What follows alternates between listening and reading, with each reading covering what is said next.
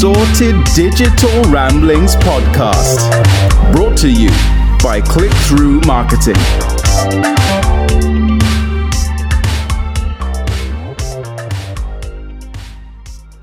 Welcome back to the Assorted Digital Ramblings podcast. This episode's a little later than planned due to my poor calendar management, but we're back and we're going to make up for it by doing 2 podcast episodes this month.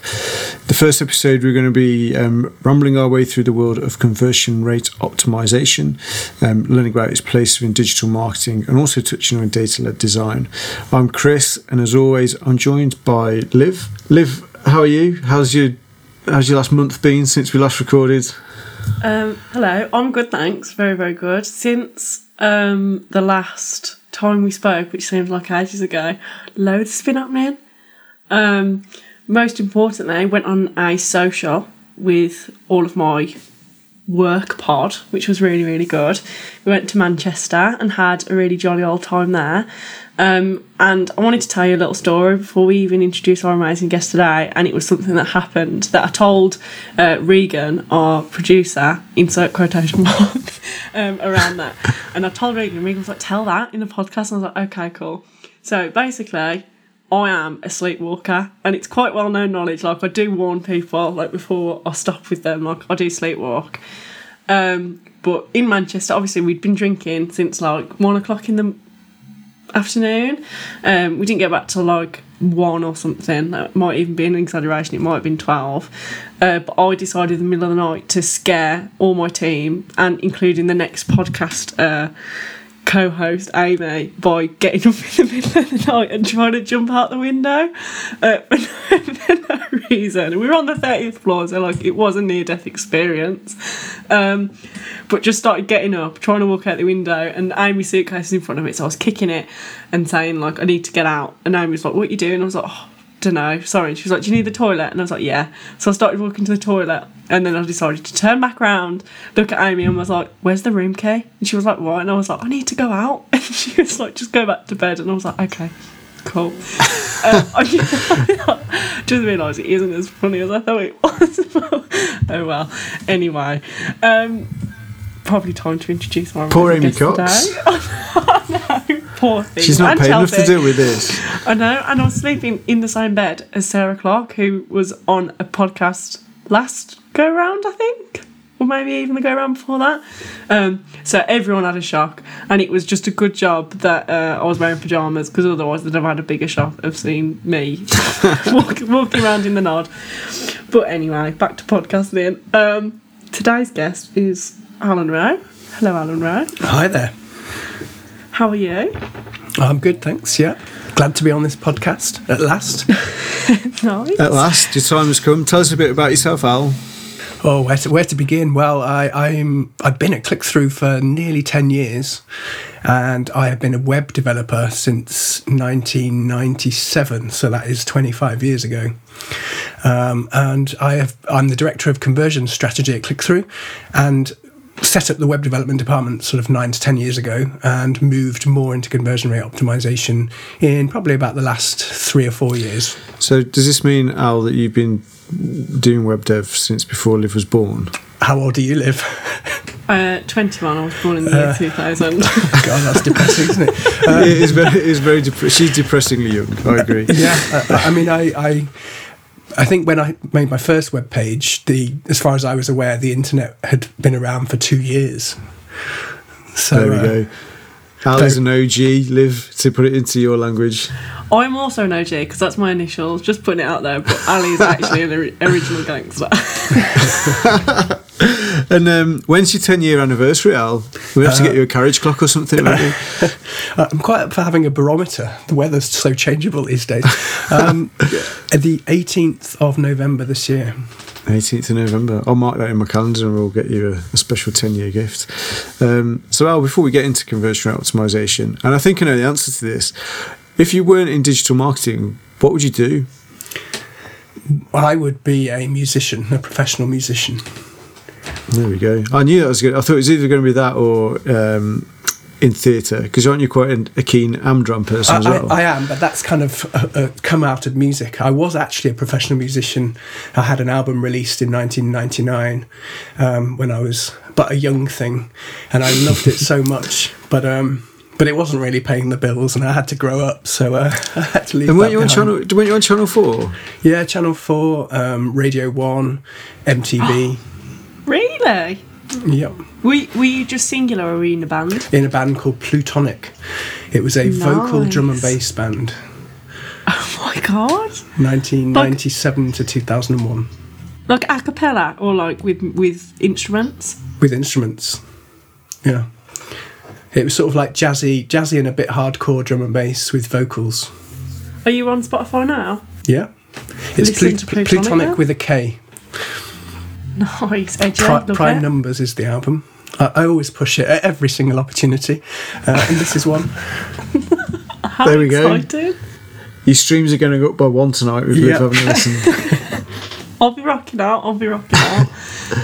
And then, how did you get into this field, Al? Because particularly when you started, it was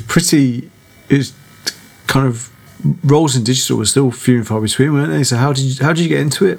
Well, I did a PhD in molecular evolution theory, studying HIV virus back in the days before a cure was found.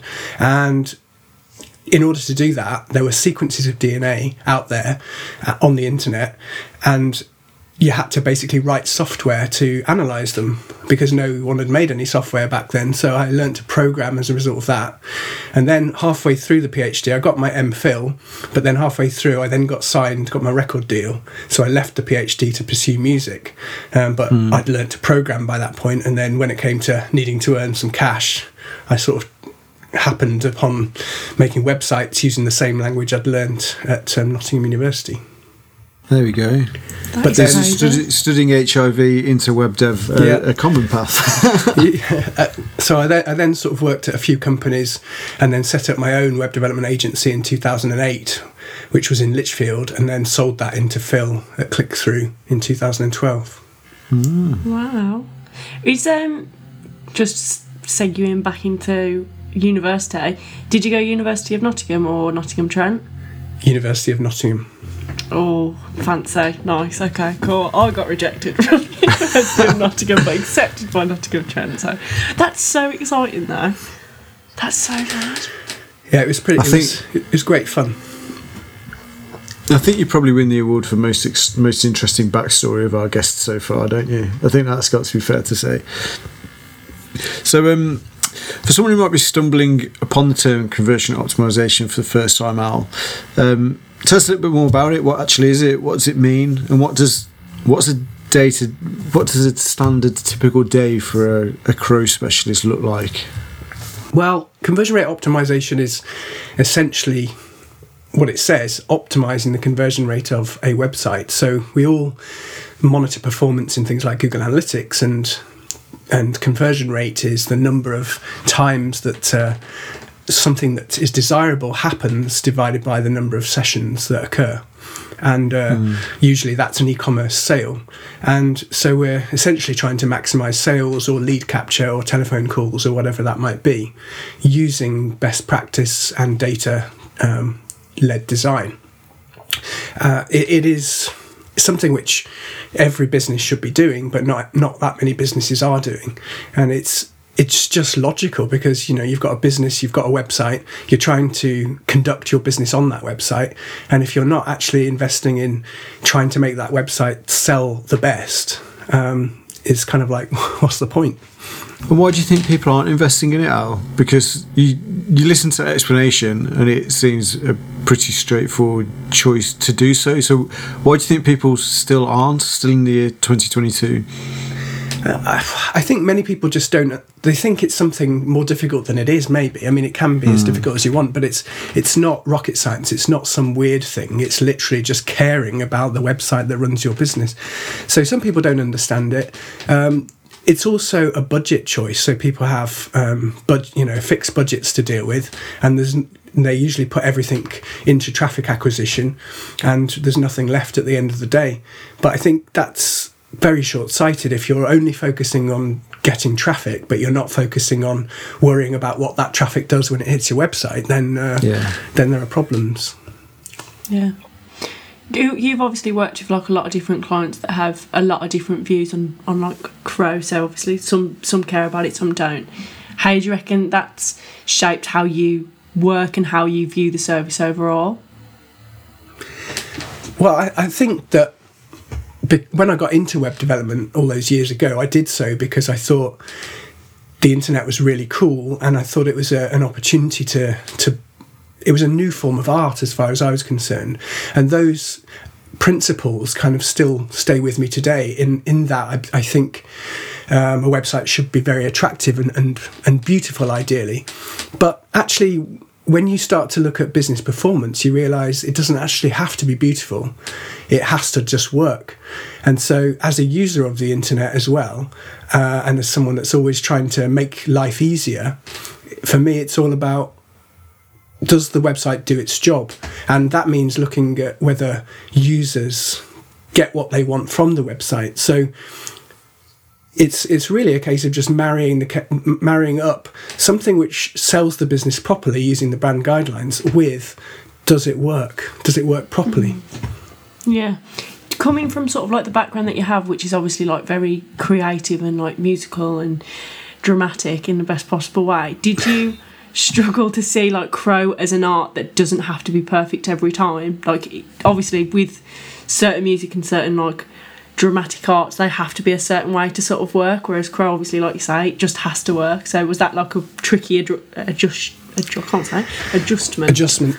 Well, because I had come to the internet from doing a science degree and I have a science background, I've always had a handle on art and science, and so I think that's why I'm perfectly suited to do this job, because conversion rate optimization consists of both some scientific and data analysis aspects along with that sort of more creative part.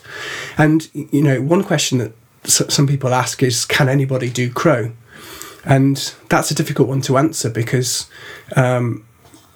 yes, anybody can do it, but the more experience you've got in working on websites, the more likely you are to probably succeed. And I know that some conversion agencies out there just have a bank of data scientists. They'll have PhDs and other data scientists, and all they do is analyse the data.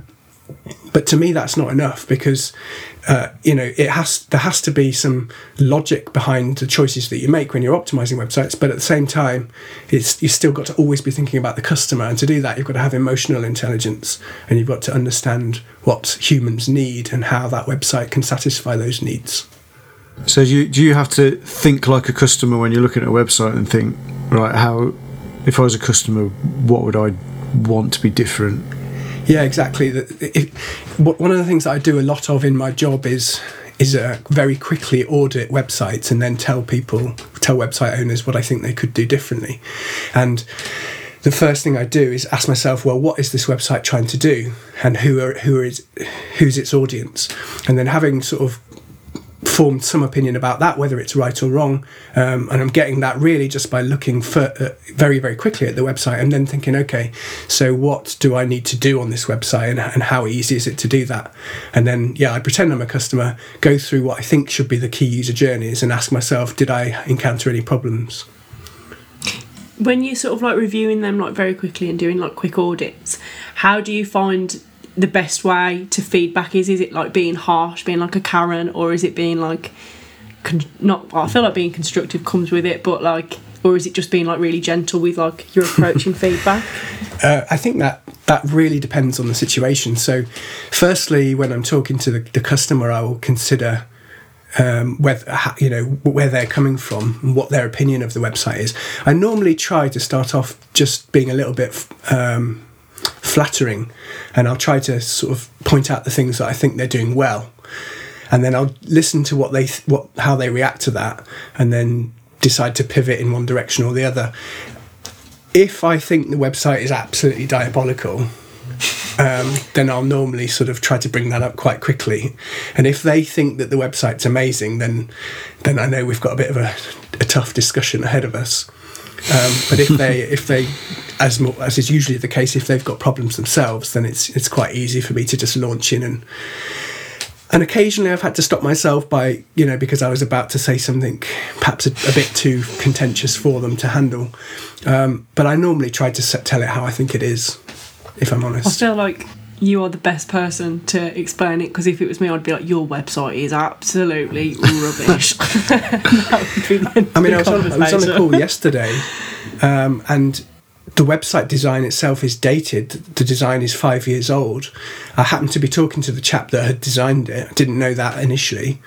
But when I did the audit, actually, they ticked so many boxes, and really, from a conversion rate optimization point of view, they were doing everything right. So lots of really good best practice in there. Really, the only problem is that the design was tired and old.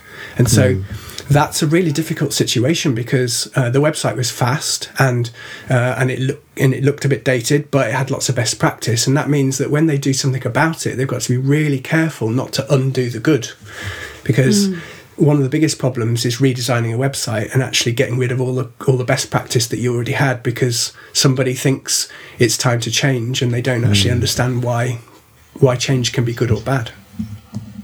What do you think the timeline is? Sorry, I'm getting so into this. I was so scared about recording this because I'm not going to know what's going on. But what is the timeline for a website to become outdated? So say if you've done something a year ago, would you have to look at it in 12 months' time again, just to make sure that it's on trend and keeping up with everything? I think there's two answers to that. So conversion rate optimization is about a continuous process. And so I always talk about the Golden Gate Bridge. People, I don't know whether it's true or not. I think it's true. I tried to look it up to find out if it's true. But people say that when you've finished painting it, it's time to start painting it. It's time to start again. Yeah. And so a website should never really be left. It should be worked on all the time. And that's because design trends change, and businesses change, competition changes, and so much about the marketplace change. External factors like COVID happen, and all sorts of change happens, and businesses have to react to that. And so therefore the website needs to react to that. And this is why testing is so important, because you don't always know what's going to work. So you try one thing, you try another thing, and the process of optimization is iteration. It's gradual change for the better, which kind of feeds into my love of evolution, which is where I started. But the second part of it is that website design periods have actually got less. So it used to be the case that people would leave their website for, say, 5 to 10 years, and then it was definitely 5 years. And now it's about 2.5 years. So whether that's telling us that more businesses have cottoned on to the gradual, continuous improvement process, or whether it just means that the world is moving faster and therefore even the slowest of businesses recognise they have to do something every 2.5 years, I'm not sure. Interesting. And how do you think Crow sits amongst all the digital marketing channels? Al, does it work alongside the likes of content and SEO and paid media? Should it be a standalone activity, or should it be central to everything we do in digital? What's your thoughts? I think it can be a standalone activity, but it definitely works best when it's central to all activity. So we increasingly talk about conversion centric, and that's the approach we take at Click-Through, as you know. And a business has that budget we were talking about earlier, and they're going to invest it in different traffic acquisition channels, paid search, paid social, but also organic search. And if the endpoints that we send the traffic to are basically not fit for purpose, then we're wasting those businesses' money, and the businesses themselves are wasting that money. And they may even have hit upon a formula which works, where they have worked out that if they spend enough, they're getting sufficient ROAS to make profit, and therefore the activity justifies itself.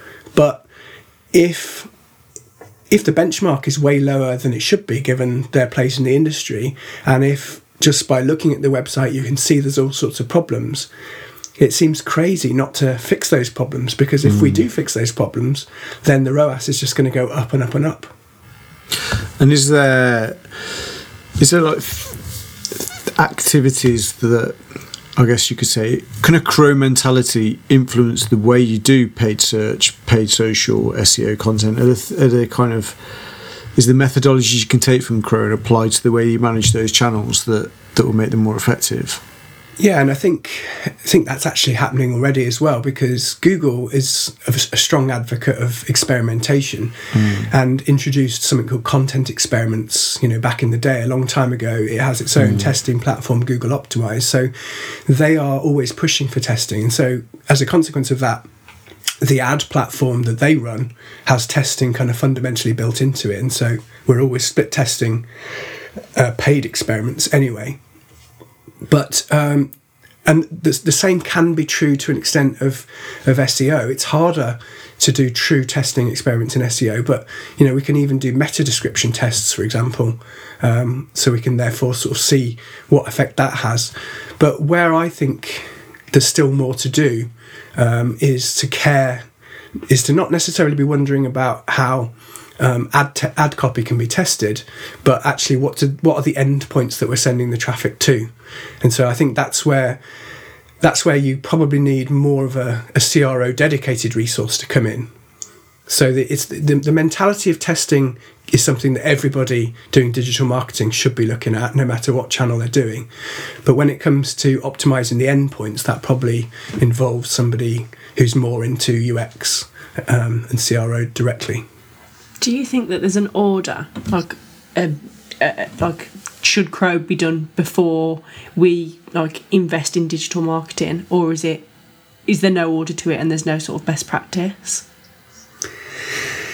I think it probably comes down to pain points and performance. So if there's performance red flags because something's not working, then that's the point where you would definitely be doing CRO. We should always just be looking at CRO opportunities simply because we want to optimize holistically the approach that we're taking. One of the things which I often talk about in my webinars is the idea that you could take some of your PPC budget, for example, and pull back on traffic acquisition for a bit so that you can invest in some CRO activity. And if you do the maths, it does depend on the situation, but if you do the maths, you can find that the ROAS improvement is such that the return on investment is just a no-brainer. And you've pushed the marker so far that you've easily paid for whatever you invested in any CRO activity, but you've also improved the way that PPC is performing. And so, some people will say, well, should I pull back on the spend and actually invest that money into CRO directly? And that's the example I tend to give in my webinars. However, in practice, you can usually sort of prove that you're going to get some return on investment for doing some conversion rate optimization quickly enough to not need to reduce the actual spend because you'll find more budget because you're making more money. Yeah. There should be a strong enough case, shouldn't there, for it to come from its own pot, but if people have got a finite budget, then taking it out of media spend, there's a very clear and obvious case as to why you should do that, isn't there? I've actually got a calculator as well. So I've got my own sort of site that I run alongside ClickThrough, which is alro.co.uk. And one of the links in the main nav there is called ROI Calculator. So people can go on there and you can put in your current conversion rate, you can put in your average order value and your monthly traffic, and then you can model some projected conversion rate increases to see what your monthly improvement could be. And so you can see theoretically, what that could look like if you shifted the dial. Cool. What's the URL again? alro.co.uk. I feel like we're dealing with a pro here, Liv. He's plugged his band, he's plugged his website, he's got his checklist of what am I going to plug on this podcast today. And you talked about something that you talked about earlier, Al, was around speed. And obviously speed's a big thing for SEO, so how much can Crow influence SEO, do you think? Because obviously if you're improving speed, that's got to help your SEO as well, right? Yeah, so technical performance has long been important for SEO, and we sort of think about SEO in technical and content terms, but one of the biggest conversion killers has always been and remains site speed. So I've been a champion of site speed optimization for longer actually than I got into UX conversion rate optimization. And I think everybody needs to care about site speed. Google, for quite a long time, I was trying to have conversations with businesses and telling them that it was really important that they dealt with these issues. But then Google kind of forced that last year with their page experience update that came out around sort of June, July, August.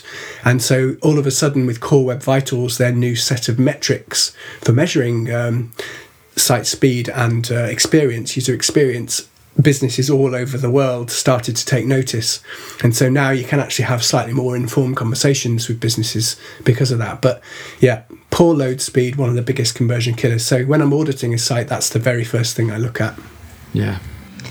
Can you just tell me what UX is, please? Sorry. UX is user experience. Okay, cool. I did hear you say that, and I was like, it can't be that because experience begins with an E. I didn't make the acronym, so yes, it's grammatically flawed. Don't take it up with Al, yeah. I won't blame you. And, I will find out who created that, though, and I will take it up with them. So load speed is one of your top conversion killers, Al. Is there any others that you see regularly that you still see, like common mistakes that you still see sites making out in the wild? Yeah, we have actually a 60-point checklist, a conversion rate optimization audit, landing page audit that we sometimes run for clients. And so, there's all kinds of things that you can look at. But there's, I suppose instinctively I kind of look for aspects of those 60, but you'll see time and time again problems with layout, poor layout, poor content layout, so poor laying out of the stool, poor flow of information, poor signposting, poor colour schemes, poor readability. But then it can be through to other things like trust and credibility, so lack of things to add credibility or trust to a business. And then on e-commerce, there's things like making it more difficult to add things to basket, so poor add to cart buttons, poor checkout experience, poor payment pages, poor mobile optimization. Liv, as a consumer, is there one thing that you see on a site that puts you off? Do you know what? I actually am I feel like I don't know what comparison I was going to use then, but I really am so rubbish at spotting things that are wrong. So I almost got scammed the other day because I saw a website that was selling Dr. Martens for £40, and I sent them to my boyfriend and was like, is this legit? And he was like, Olivia, read. And it was none of the words were spelt right at all. There was no add to cart button. It was just adding everything to cart. And then it was how did you not spot this? And I was like, you know what? As soon as I see something that I'm searching for that I want, I'm like, yeah, it doesn't matter. It doesn't matter if it's a gap. You're the dream customer. It doesn't matter if it's spelt wrong. On our worst nightmare. To be honest, though, that's interesting because there's a lot of scam websites that use a lot of conversion rate optimization best practice to hoodwink you, and if they're going to scam you, then they have to trick you, and the old traditional term is con trick, which con is confidence. So they confidently look like a real business and a real website, and that's how they get people to hand over their details, which they'll then use for nefarious purposes, no doubt. And only the other day I was looking for some music software. I got my birthday money and I thought, right, I'm going to invest in a piece of music tech. And I found a website which was about half the price of the others, and I thought, oh, great, I could buy 2 pieces of tech with the money I've got. And I got quite far, and then I thought, is this legitimate? And then there was no PayPal option, and so therefore they just wanted, there was just stuff about the checkout process, and I was thinking, hold on a minute. And so then I put the brand name in and put brand name reviews to check to see what other people were saying, and then people just said, this is a scam website. So, I was nearly fooled. I think if something's too good to be true, it probably is. It probably is, yeah. How long did it take you to figure out that it was a scam overall? I was probably on there for about 15 minutes. I'm definitely an idiot then, because I was on there for half an hour filling up my basket thinking that I'd got the bargain of the century. I think the trick is always if it's that's why Amazon's worked so well, and Amazon is a great example of conversion rate optimization in terms of trust and credibility, because they've taken years and years and years and weren't even making a profit for years to build up trust and credibility, and now of course we trust them. So actually it's probably quite rare for people to buy these days outside of the Amazon environment for certain things. So if you are on a new website that isn't Amazon, probably a good thing to do is to type that brand name in, followed by the space reviews, and see what other people are saying about them. Because there's a heck of a lot of businesses advertising on Facebook, for example, where they embed Shopify into Facebook directly, and you see the advert. And I must admit, for quite a long time, advertising on Facebook really worked well for me. They seem to, they've obviously got so much data. They knew about me. They were giving me relevant ads. I was seeing things that looked kind of cool, like I got a roll-up piano, for example, and which is absolutely rubbish and a complete waste of money. But it seemed like it might be fun at the time, and I bought that through Facebook. But I didn't necessarily trust the business or know them. But there are so many scams on Facebook advertising. Yeah. It's important to try to ask yourself, is this what you might call a pop-up shop, where somebody's basically gone to China and bought a stack load of a product, then set up a Shopify site selling one exact product, and it was a really great sell. I loved, it was video, big pictures, big explanation. Other people are saying this about it, so it really did a great sales job, to the point that I bought the thing and I thought, I'm such an idiot myself for doing so. But I didn't research them, so I kind of learned from that experience. I'm always going to look for reviews for a brand. I had a real life example last night where I got to the checkout and I was about to check out, and then I stopped last minute, and I won't name the brand, but the site was really slow. I was doing it on my mobile to the point where it kept, because the site was rendering badly, you'd almost click on the wrong thing and have to navigate back. But I stuck with it because the price seemed quite good. And then I got to check out. The worst thing was you put something in your basket, and your basket would pop up and it'd say continue to check out, and you just go to press it and it'd pop back down again. So, which was quite bad. But then I got to the checkout, and the offer which I'd seen it on TikTok. It popped up loads of times. And it was like this VIP offer.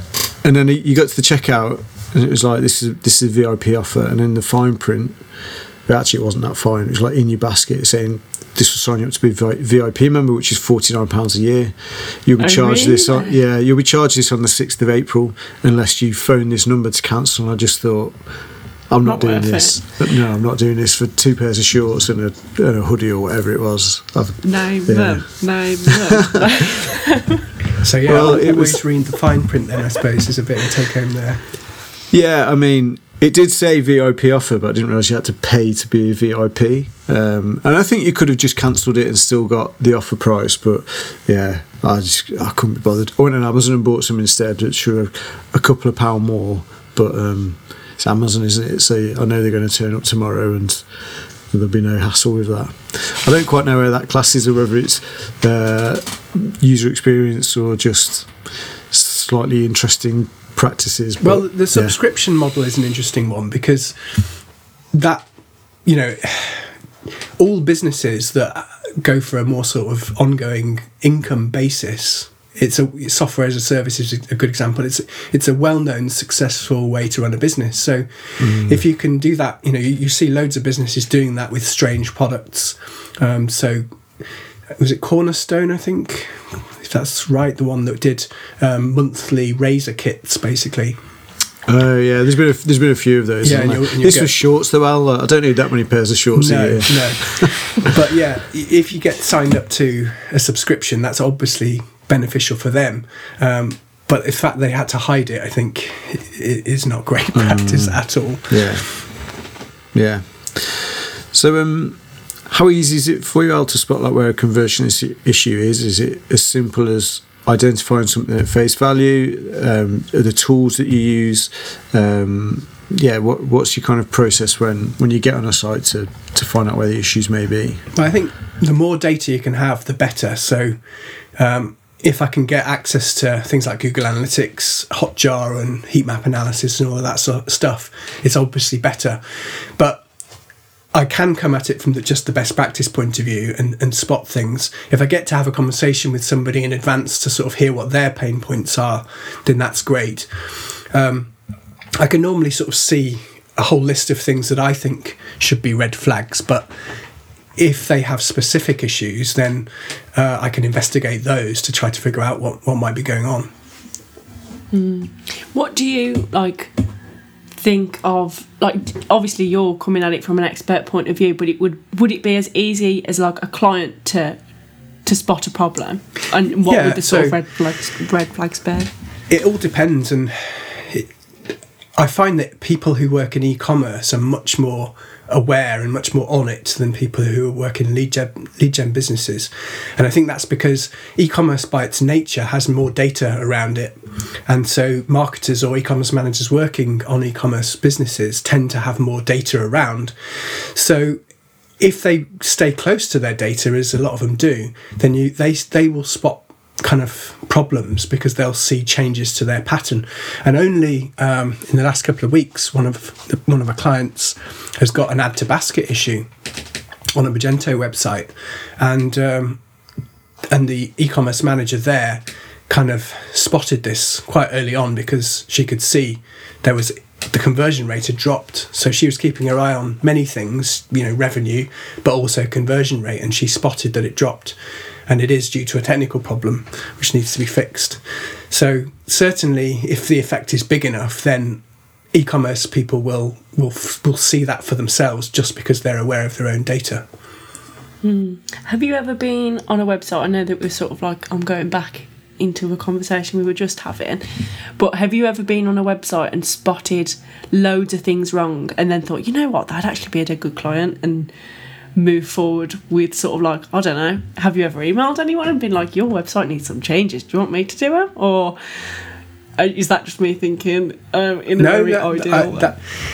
There's many times where I'm using a website for myself, and I found sort of historically, particularly insurance websites fit into this category of just being kind of so old school that they're just not aware of the fact that the world has moved on and that form filling should be a pleasurable experience. I mean, type form moved the way that forms are, and yet so many forms, especially insurance quotation forms, just seem very old school and very slow.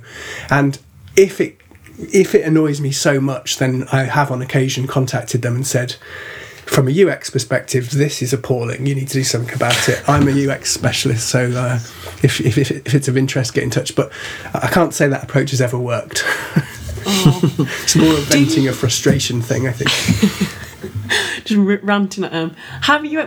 Do you know, this is sort of probably a question unrelated, but with sort of insurance companies and probably utility companies, do you think that the way their website is designed to a certain way because it fits into an older demographic to 40 plus maybe? Because I was speaking to my partner's grandparents the other day, and he will not have a smart meter fitting because he thinks that British Gas are going to listen to him and stuff like that. And do you think it's a similar thing? You have to keep it would you have to keep it old school to keep the oldies happy?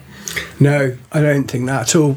I think best practice design works for everybody.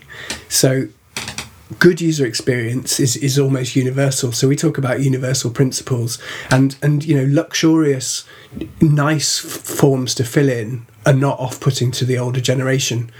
I think more often than not, the reason why things are how you described there is because there are some suppliers of the core quoting engine, and they don't move on, and they require a certain set of data, don't they, to provide the quote. I used to work with one of the big aggregators, and I think the motorbike quote was 19 pages long, and we still had people filling it in on mobile, which I couldn't believe anyone stuck with it for 19 pages on mobile, because this was about 10 years ago when mobiles weren't even very good. But Nokia. There you go. But you're just laughing on a Nokia 3210, a 19-page form. But the insurance websites themselves don't have any control over it, you see, because they're just embedding doing it. So whilst they might try to get that quote provider to make a change, actually there's a risk to that business making that change because they've got 100 insurance companies using their system, and if they make one change for one person, it might break it for 99. So because of that quoting engine moves slower in its evolution. There we go. We've deep dived into conversion rate optimization in insurance, but to take it back up a level, do you think conversion rate optimization now, would you say it's a science or would you say it's an art form? I think it's a bit of both. As I was saying sort of earlier, there's design which can come from an emotional place and an intuitive place, and that's mixed with best practice, and best practice comes from experience. But the way that we try to do it is to also use a data layer, so to look at as many data sources as we possibly can. It could be listening to sales staff and the common questions that they get asked. It could be looking for problems in Google Analytics, as I said before, or Hotjar, other sort of tools like that, to try to inform basically the choices that you're going to make and the experiments that you think you want to run. But we take it one step further with our flagship methodology, which is called data-led design. And this also uses quite a scientific process of iterating offline designs via user testing. So we would take a design, having used all the data sources and analysed those, worked out what we think we needed to change, made a hit list, talked to the client, worked out what we should prioritise, and then happened upon one, designed it, and then we'll actually do an offline user test to compare that one with the live one, and we'll get quantitative feedback there and qualitative feedback there, and then we can listen to that, and then if the new one isn't good enough, basically, if it isn't definitely going to beat the existing one, then we can use all that feedback, redesign it, iterate it, test again, and keep on doing that until we're absolutely certain, or as certain as we can be at least, that the new design is going to be better. And then we would go into an online split test, and far more often than not, it's true. It's so interesting though, because that's obviously where the art perspective really comes into it, to make it like a lot more creative process for you. But how did you actually get into it? Because I feel like Crow has been around longer than data-led design, but how did you sort of like make that transition to include both? Well, a colleague of mine, Matt Hitches, he used to work for me at Blossom Digital, which was the agency I sold in back in the day.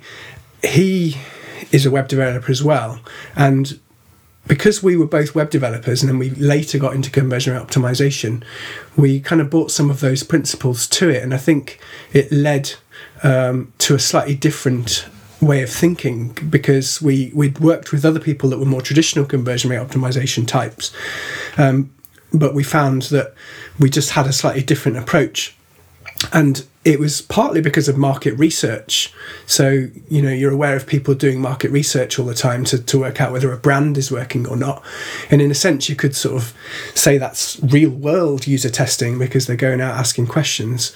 And it was really thinking about that and bringing that into the world of conversion rate optimization that led to data-led design. Do you think that you are, in the least arrogant way possible, a pioneer of data-led design and help bring it to like the forefront of UX, the new word that I know, and Crow? Well, that specific question is, am I a pioneer of data-led design? And the answer to that is slightly more easy to answer yes to, because we kind of we've created data-led design, so we are pioneering it. Am I a pioneer of conversion rate optimization? There are so many different ways of looking at conversion rate optimization, so many different kind of strands of it and approaches to it. I think that I'm pretty good at certain parts of it, but I'm only one person, and there's all kinds of other aspects which other people are better than me at doing.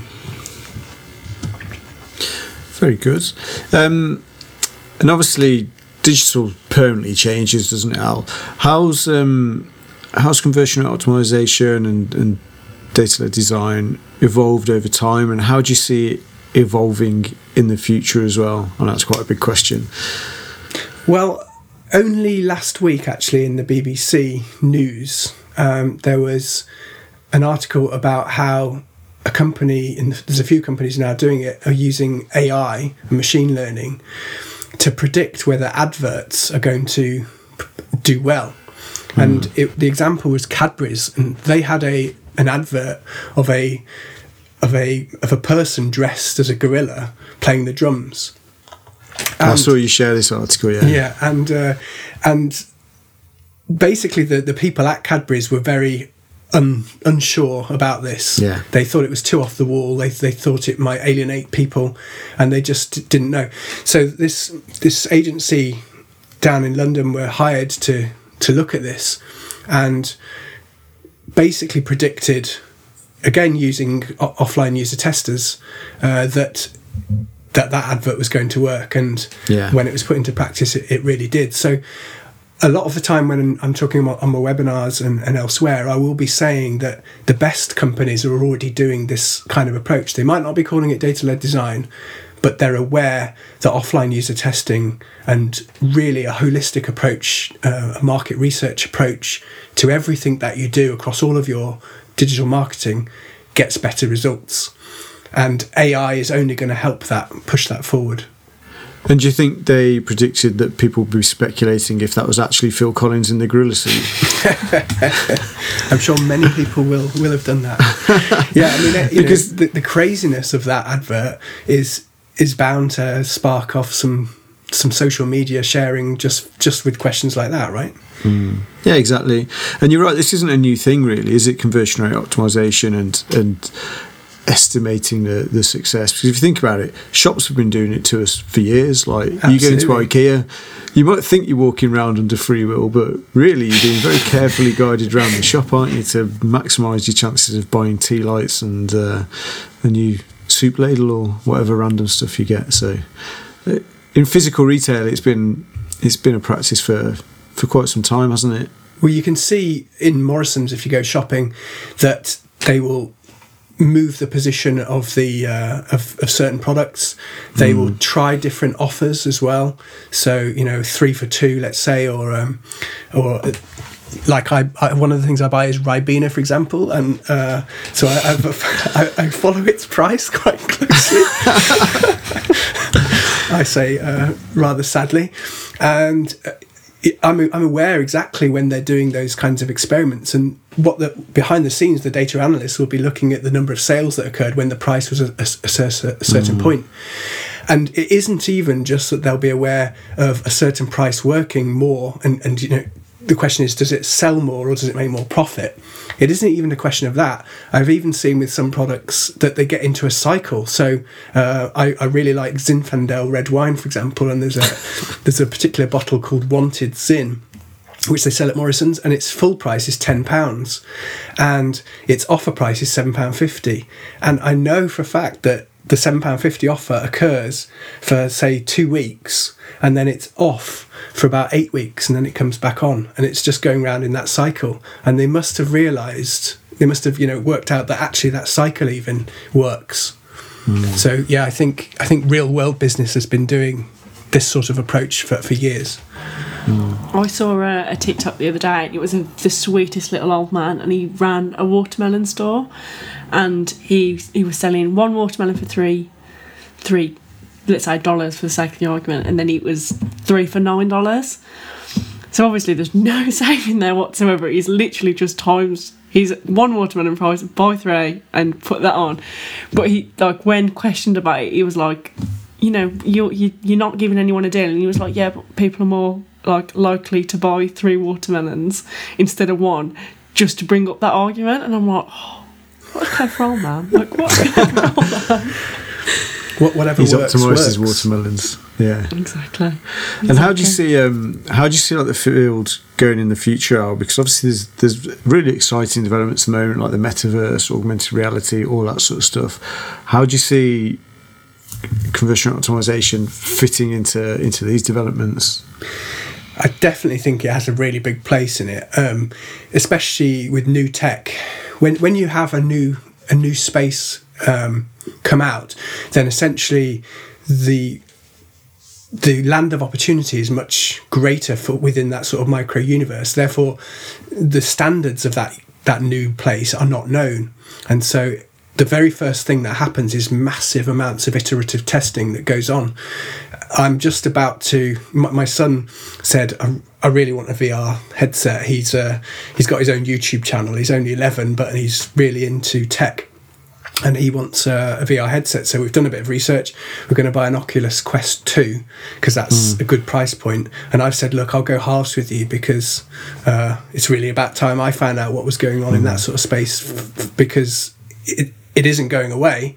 I thought it might go away. It isn't going away. There's far too many great films out there with, Ready Player One being an example. People are going to want to go into that space. Mark Zuckerberg has changed his entire company name to Meta because of that. It's, Zoom and Teams have made it clear that collaborative, interactive workspaces are the norm now. And we're only going to want to see that happen more and more. There have been a number of computer games, for example, where real-world businesses have advertised within those computer games. So, within Minecraft, you can see Coca-Cola adverts, for example, in places. Okay. So you will see big business starting to pick up on whatever the trends are and then look for advertising opportunities there. So I think it's just completely logical that marketing will head into the metaverse as it develops, and it can start off through computer games into virtual reality and then into the full metaverse when it happens. And as I get older, I find some certain things harder to do. I'm not such a good programmer as I was, as much as I'm really getting into Python at the moment. But one thing that I haven't lost my love for is new tech. So I hope that I'll pioneer new avenues as I go forward into new spaces that get created. Cool. So in Minecraft, they do like the Truman Show-esque marketing for certain brands, and because there are big servers that kids go on, and they are communities, and so they might be lots of mini games in there, and there's like a lobby that you go to first before you select your mini game, and you can see advertising within those lobbies. That is crazy. How would you even invest in that? That's actually so interesting. What? I'll leave that to the people that deal with paid advertising. Yeah, I have no idea. So what would you say the best sorts of clients to work with, Al, for data-led design and Crow? Any specifics, or is it specific types of clients, or is it more an attitude? What do you find works best? Where do you get the best results? That's a good question. Very good question. I think conversion rate optimization can work, and data-led design can work for almost any business. Where one of the things that I like to do is benchmark to see where a business is. So if they're in a particular space and their conversion rate is lower than the average, I know that there's good opportunity for them.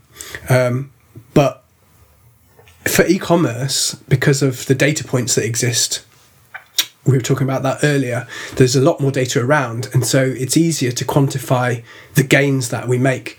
So we can make dashboards that show categorically that when we're running a split test, that variation that we've designed, having iterated it with offline user testing with data-led design, is yielding X £1,000 extra.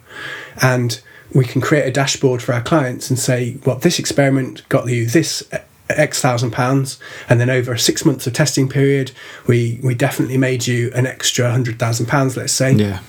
Whereas, and we can then say, well, we can categorically state that we have made that money for you, but that was only during the testing periods of, say, 2 weeks. We were running traffic at 50% of the traffic. So if we doubled that to 100%, we could probably say you could have made this much. If we scale that up to a month, you could have made this much. If we scale it up to 3 to 6 months, you could have made this much. So from our perspective, we can categorically state that we're making money for customers. The second thing as well is that businesses that have higher ticket items tend to do better. The higher the average basket order, I mentioned my conversion rate optimization calculator that's on alro.co.uk earlier, and on there if you play around with the average order value, you can see that the gains are bigger, and it's just because the amounts of money traded are higher. So that's a factor. So I do, when I'm talking to a client, I do use these benchmarks. I look at industry standards, I look at their conversion rate, I look at their average order value, I look at the traffic they've got, and then I do some mathematical modelling to basically determine what opportunity I think there is. It's a lot harder to do that with lead gen, but it still works. Still works. And is there you talked about industry averages for conversion. Is there a way that people can know that, or do you just have to be as knowledgeable as alro.co.uk to know what a conversion rate average should be for your sector? There are big companies that throughout the year do audits of this sort of stuff. Usually eConsultancy, for example, will release a report that provides this. And Dave Chaffee, who is one of our consultants, whose website Smart Insights gathers all this sort of stuff, and I know for a fact that there's several blog posts on there that benchmark industry standards for conversion rate, and I use resources like that to find this information out. And as a sort of question from me, do you have any tips for anyone who's looking to get involved with Crow and DLD? And this is the chance for another plug for the Alro School of Kids Who Can't Read Good. If there is one. I think if you find, if you're a designer, a graphic designer or a website designer, and you find that you think a little bit more about what users do and what it's like to be a user using a website that you might be involved in creating, then that might be an indication that user experience is for you. And then that's a good indicator. That's a central part of conversion rate optimization. So I think it's a natural path to go from being a designer through into conversion rate optimization if you care about the customer.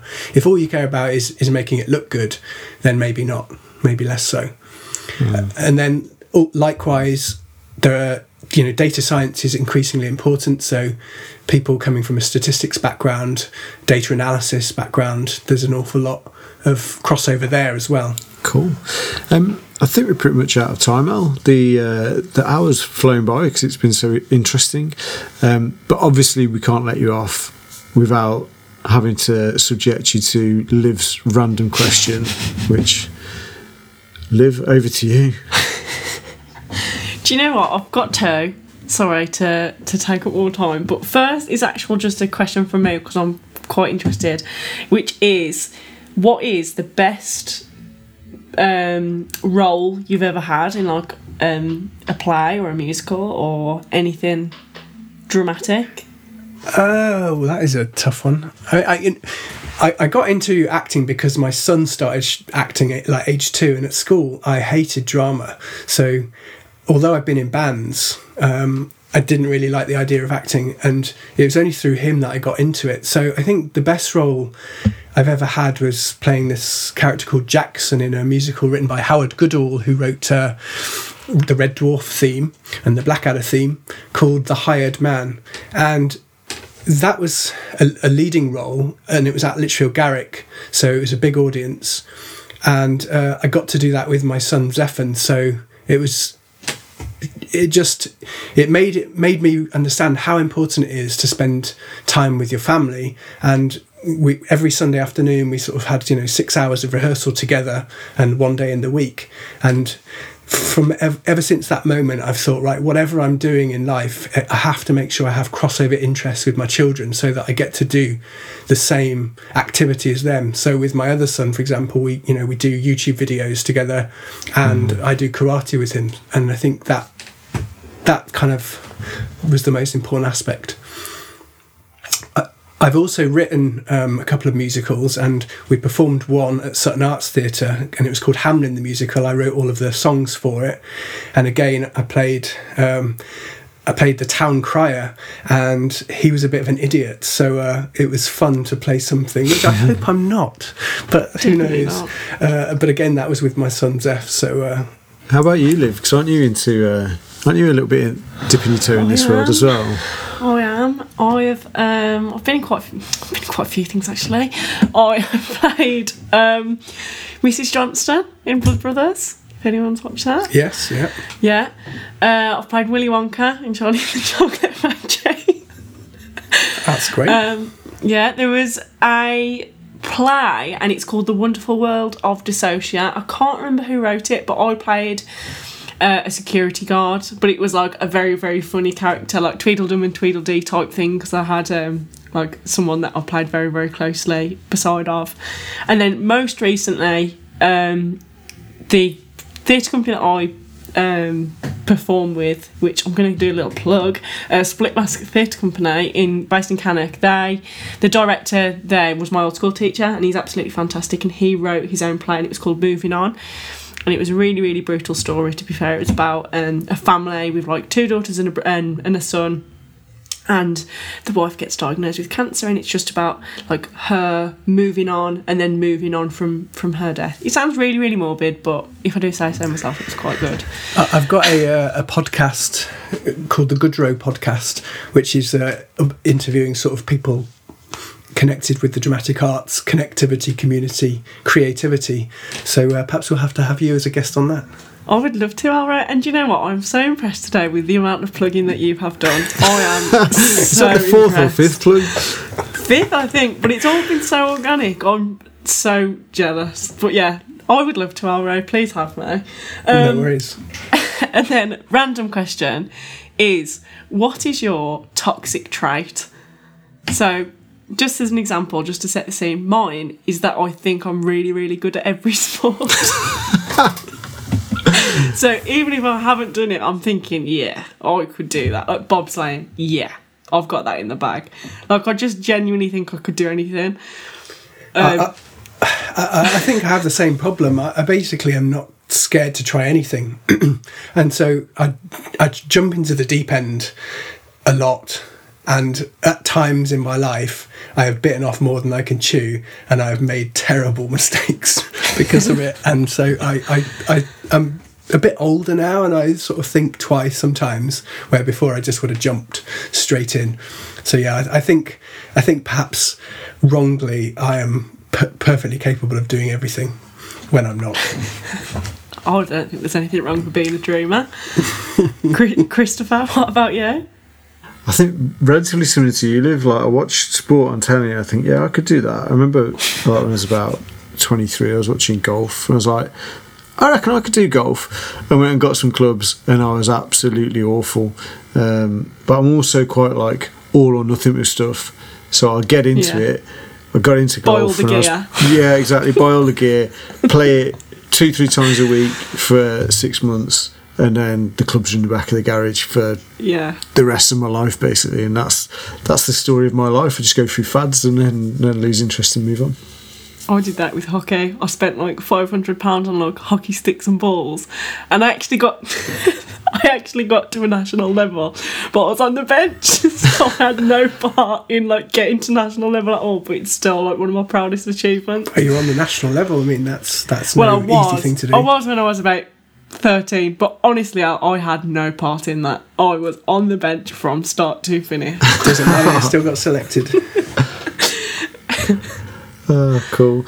Well, thank you, Al. That brings us to the end of the episode.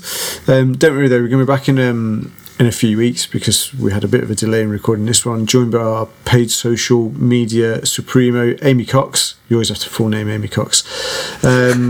And Liv, this should be your time to shine, given this is your specialist channel, right? So I've got high hopes. If you enjoyed this episode, make sure you leave a review on whatever platform you're listening on, as well as subscribing and following so you can be notified about the next time you upload. Alternatively, if you've missed any episodes so far, be sure to head back and have a listen. You never know, you might just learn something new. You can follow Click Through Marketing on all the usual social media platforms and find out more via our website, clickthrough-marketing.com. Thank you, everybody. Goodbye.